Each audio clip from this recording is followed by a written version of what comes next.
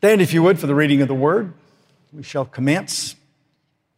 We're in 2 Samuel chapter 22. This is a very long psalm, 51 verses.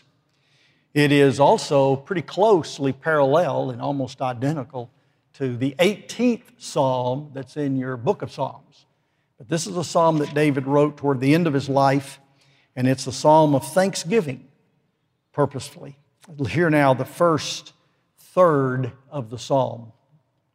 And David spoke to the Lord the words of this song on the day when the Lord delivered him from the hand of all his enemies and from the hand of Saul. He said, "The Lord is my rock and my fortress and my deliverer, my God, my rock in whom I take refuge, my shield and the horn of my salvation, my stronghold and my refuge, my Savior, you save me from violence.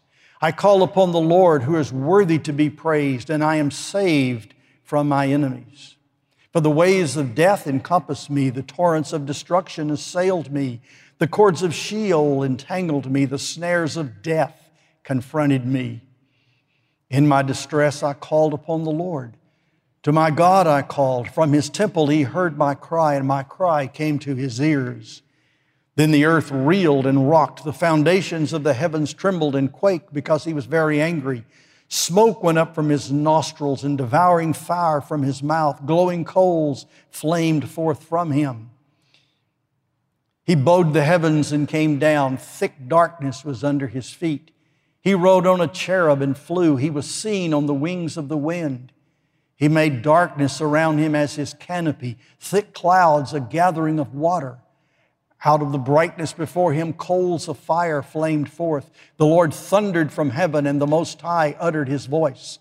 He sent out His arrows and scattered them, lightning and routed them.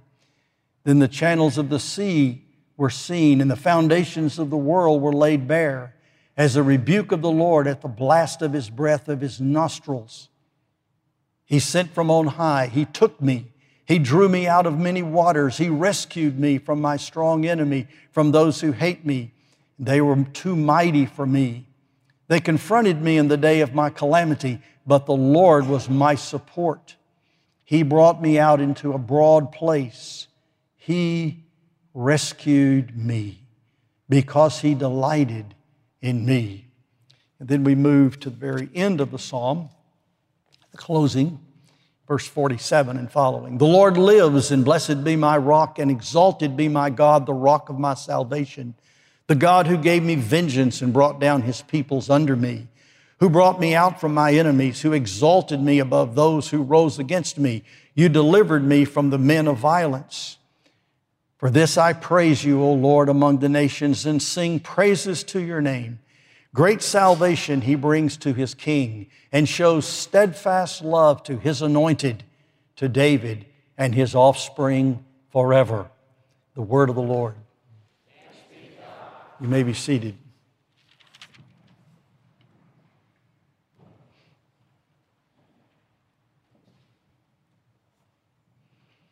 Quite a psalm, isn't it? This is David in his exuberance. This is David in his gratitude.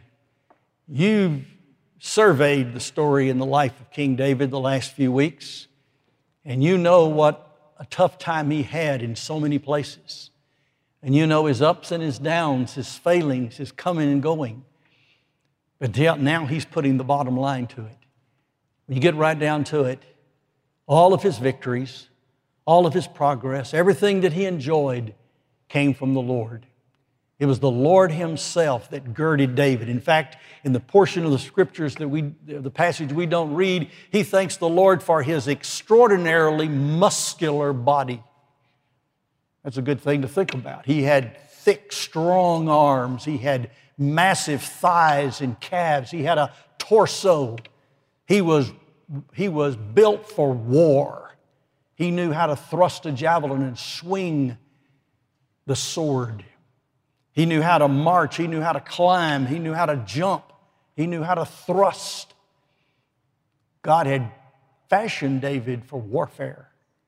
And David had led out in that great venture from the time he was a young man with Goliath all the way through to constant Philistine warfare the Ammonites and other quite strong enemies, the Lord had given him victory time and again. And he's thanking the Lord for it. And he's telling us basically that the Lord is his rock. It's really the cleft in the rock. It's an imagery out of the Old Testament, out of the book of Exodus, where Moses sat in the cleft of the rock, where it was high up and away from the enemy, and it was a vantage point to see the battlefield, but it was also a safe place to be.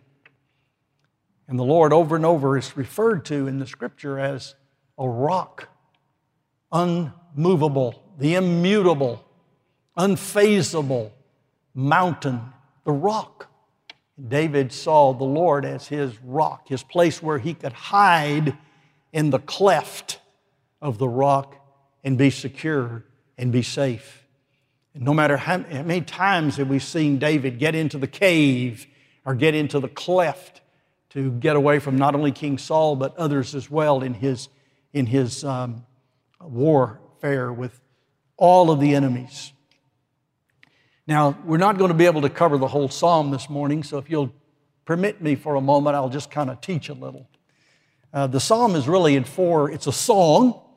No doubt David composed it. No doubt David sang it, and he probably sang it in the tent, the tabernacle that he set up to hold the Ark of the Covenant, because they didn't have the temple yet. It hadn't been built, and the tabernacle was in shreds down somewhere in the area of Shiloh. But the Ark of the Covenant had been brought to Jerusalem and had been there, and David often would go into that tent and sit before the Lord and pray and cry and sing and worship. And he gathered around him and he began to organize a chorus that became the temple choir. But it was more probably like an ensemble group that would get in there and would sing these songs that David had composed. And it was really, there's a sense in which and this was called Zion. This was Zion's hill. It wasn't the Temple Mount. It was another high place there. David loved high places, by the way. It was a place where David would go and would have more of a spontaneous worship service. It was void of all the formalities of the Levitical system. I submit to you, it was more like New Testament worship. There was no sacrificing, no blood, no goats, nothing like that. There was just the sacrifice of praise. David and his singers and musicians and his people with him. And David often said that he would testify before the great congregation. The great congregation was the assembly of his people there in that region.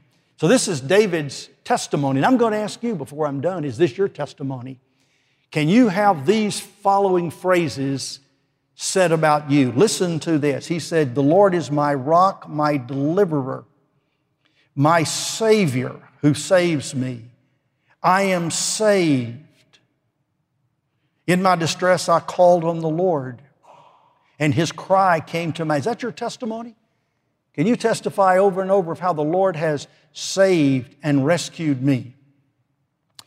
Verse 18, He rescued me from my strong enemy. The Lord was my support. Verse 20, we just read a moment ago. He brought me out into He rescued me. All through this, you begin to get the point? You see the point. It's the salvation of the Lord. He delivered me. Verse 44. And then what we read there at the very end was the Lord lives. He brought me out. He exalted me. He saved me. This is David's testimony. This is David giving God the credit and the praise and the glory that he deserves. David had a great reputation of being quite a man of valor, but David tells us that it was the Lord. The Lord was and everything here has to do with His protection. The Lord was his deliverer, his rock, his shield. That's obviously what that means. The horn of my salvation. The horn is taken from the animal kingdom, is often the defense weapon and even the offensive weapon that's used by the animals. The rhino, the bulls, the rams, they all had that horn that was the point of their power. Their whole weight and their focus was brought to a single point which had immense power. I am saved. And then in the verses 5 and following, he starts talking about death. And as I briefly sketch this psalm for you here in the moments we have left, I want you to think about what King David is saying, of course, and think about your own life, of course, of the places you've been in, the circumstances you've been in, where the Lord, you've cried to the Lord in your distress, and He heard you, and He answered, and He made a way where there was no way. He led you out. He brought you out. Oh, when I start thinking about those little moments in my life, I just about can't take it, because it brings me to the end of myself in a hurry. Think about your life. What's your story? If you were to compose a 51 verses, and if you notice almost all of them are in parallel, they say one thing and they'll say the same thing again in the next line.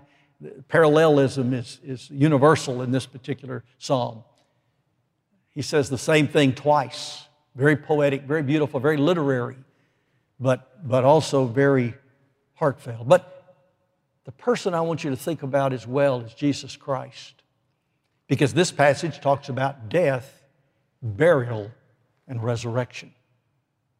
Here's all of the things about death. The waves of death encompass me, the torrents of destruction, the cords of Sheol entangle me, the snares of death. That's Christ dying with the horrible, horrible ordeal that was His death that you're very familiar with. In my distress, I cried to the Lord. And then there's a description here of the Lord visiting in His judgment. This is shades of Exodus and the Mount Sinai. So the earth reeled and rocked, the foundations trembled and quaked. Smoke went from the nostrils, devouring fire from His mouth. Glowing coals flamed forth from Him. He bowed the darkness and the heavens came down, thick darkness under His feet. This is the cloud, the dark cloud, the water-laden cloud that comes. This is Christ in the darkness upon the cross. This is Sinai and Calvary. Two mountains where God does His work for His people. Verse 11 is a beautiful verse. He rode on a cherub and flew. He was seen on the wings of the wind. You remember the Ark of the Covenant. Remember, it's a box with a gold slab on it, and fashioned out of one piece were two giant cherub, who the cherubim came up and their wings touched. And that was considered the throne of God. So David's imagery here is that God is on His throne, but it is a movable throne. It's not one that just sits in one particular place. It's anywhere you need it to be. Ezekiel saw the same vision with God's chariot. It had wheels on it. Ezekiel saw a wheel way up in the middle of the air. That's what that's talking about, is that God's throne is movable. When you cry unto God, He takes away all the space and all the time factors, and He's there on wings of the wind. He comes when He's summoned. He shows up in the darkest night and in the greatest plight. And this is a picture of what David went through and what Christ went through on the cross. And then the lightnings and the thundering that it mentioned there in verses 14 and 15. And all the blasts that come. Verse 18, He rescued me. The picture is that He was pulled out of a flood. There was a great flood and He was pulled out of it. That's what the word Moses, the name Moses means, pulled out of. Moses was extracted and pulled out of the Nile River when his infancy and rescued and brought to the courts of Pharaoh by Pharaoh's daughter. And then what did Moses go to do? He pulled God's people out. He led God's people out under what? The waters of the Red Sea. This is vivid imagery that is grounded in the life and experience of Moses, but David experienced it, and ultimately it's talking about Christ. You remember Christ said in the Gospel of John, He said, if you knew Moses, you'd know me, for he wrote of me. That's how we know Christ. We know Christ from the Old Testament Scriptures. We cannot unhitch ourselves from the Old Testament. That's how we know Christ and see Christ here in His suffering and in His being devoured, as it were, by all of his enemies, by the raging throng around him. Now, I'm not going to spend any time on it, but verses 21 forms through verse, oh my goodness, it goes down to about verse 31. From 21 to 31, that section is an extraction from the Deuteronomic Code. The Deuteronomic Code, you remember, the Code of Moses said, God said, if you do this, I'll do that. It was a conditional covenant. It was an obligatory covenant. They were obliged. God says, I will bless you if you'll do this, but if you don't do this, I will curse you. Remember the terms of the Deuteronomic covenant? The Deuteronomic covenant was given after God had already saved them. Then God laid before them commandments for their obedience and how they were to walk with Him in life and how they were to live their life, and God promised a certain amount of reward for obedience and punishment and curses for disobedience. That covenant came after the salvation. God saves His people first, sovereignly and directly by His own initiative. He saves us. Then He gives us the do's and the don'ts. A lot of people get it backwards. They think the do's and the don'ts are there in order for them to keep it, and if they keep it, then they are saved. If they don't keep it, they're lost, and they end up with a merit-based salvation. That is their merits, not the merits of Christ.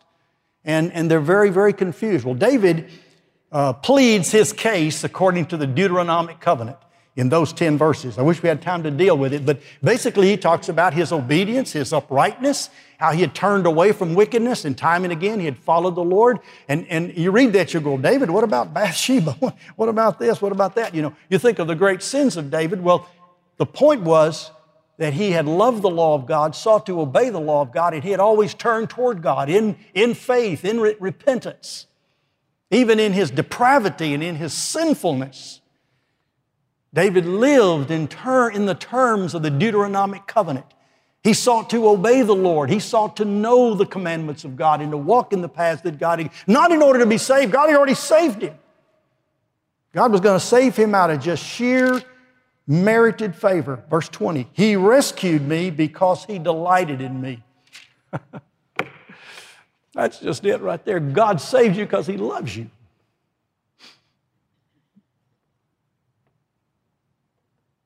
He loves your sorry self, your sinful self. He loves us. And because He's loved us, He sent another to keep all those commandments on our behalf. And that's Christ. And that's the way, if we had time to deal with it, we'd talk about how Christ fulfilled the Deuteronomic covenant and earned all the merits and the blessings of that covenant. Not only that, He bore all the penalties of the curses of the Deuteronomic covenant. Well, that's enough about that. We're about out of time. The other stanza, the other movement that we're not really looking at too much is 32 and following. And this is a great passage that is a royal victory psalm. Who is God but the Lord? That's always a question mark in the ancient day. Is who's the true God? Is it Baal? If so be, serve Baal. Is it the Lord God? Is it the Ashtaroth? Who's the true God? When we find out who the true God is and worship Him, then we will see that God is a strong refuge and has made my way blameless.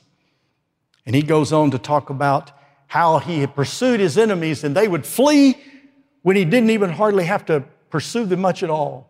And how God delivered them into his hands and how God scattered them and how that even people that he didn't even wage war on would come and surrender to him. And that was true in David's life. His reputation was so strong that some of those nations outside of Israel would become vassal states to Israel simply because of the reputation of David and his mighty war. They didn't want to be the next one attacked, so they would pay homage to King David. They would lay down their arms against him. And then those that stood up to him, he would destroy them. But he said it was the Lord. He said, you delivered me from the strife of my people.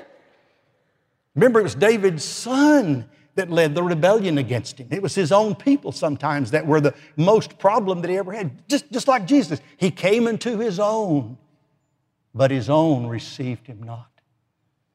But as many as receive him, to them gave he power, authorization to become the sons of God, even to those that believe on His name.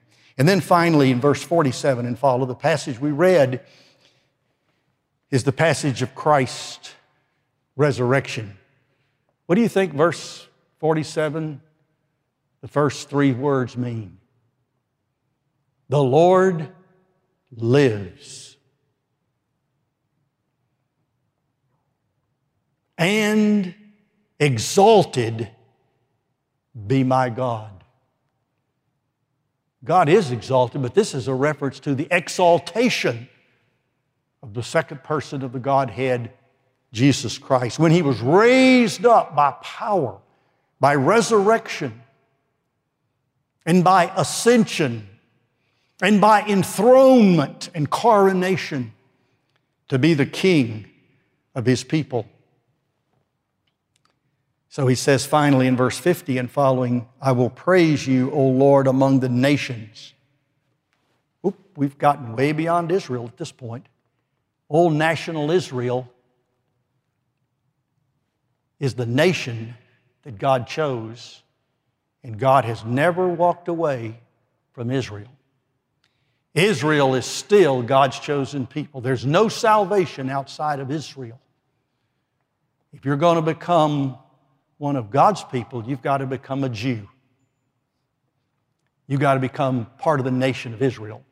And I'm telling you that according to the Old Testament, those of us that are born Gentiles haven't a chance unless we are grafted into the olive branch, unless we're grafted into the true vine, unless we've been grafted in. And that's exactly what the Scriptures teach us. That's the whole burden of the book of Acts, the book of Galatians, large portions of Romans, and other passages in Scripture. Ephesians 2 is to tell us that we as Gentiles have come to the God of Abraham, Isaac, and Jacob, and we've been grafted in by Christ, and we're part of that root of Jesse, David's father, and that we are Christ, and by being Christ, we're now Abraham's seed and heirs according to the promise. All that God promises, He promises to Israel, and He fulfills it in the remnant of Israel, believing Israel, and grafts the nations, the Gentiles.